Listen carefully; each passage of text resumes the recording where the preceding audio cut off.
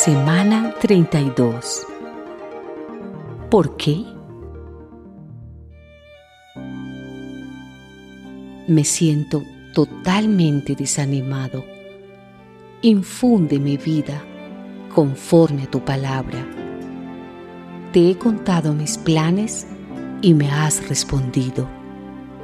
Ahora dame a conocer tus estatutos. Hazme entender cómo andar en tus mandatos para que medite yo en tus maravillas. La ansiedad me corroe el alma. Susténtame con tu palabra. Salmos 119, 25, 28. Hay momentos en los que desearíamos tener una respuesta a nuestras inquietudes. ¿Por qué se producen las guerras?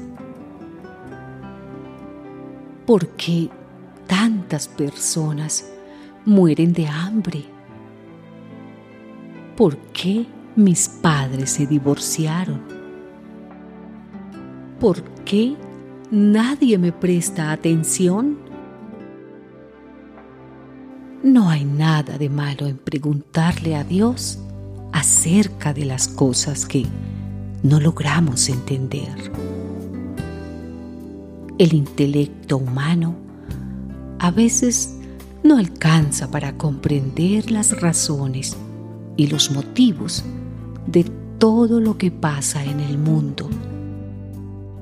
Pero antes de permitir que la amargura y la tristeza controlen nuestro corazón, es importante distinguir entre los hechos que tienen su origen en la manera de actuar de la gente y aquellos que en principio son un misterio.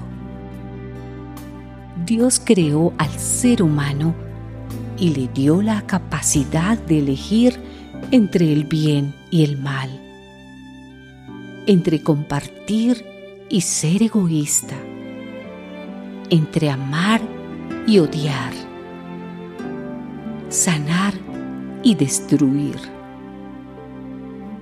Eso es lo que significa tener libre albedrío. La realidad es que en el mundo hay suficiente comida para todos, pero no se comparte. Lo mismo ocurre con los medicamentos, que nunca llegan a los países más pobres. Se gastan fortunas en grandes proyectos, pero no se invierte la misma cantidad para ayudar a los que menos tienen.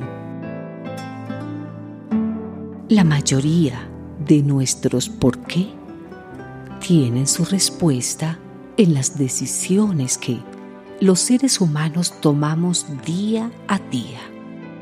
Por eso, hagamos lo que esté a nuestro alcance para honrar a Dios con nuestra vida, ayudar a los demás y cuidar del planeta Tierra.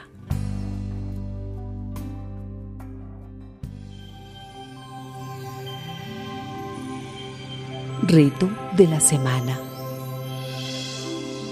Decide tomar alguna decisión que afecte de manera positiva a alguien.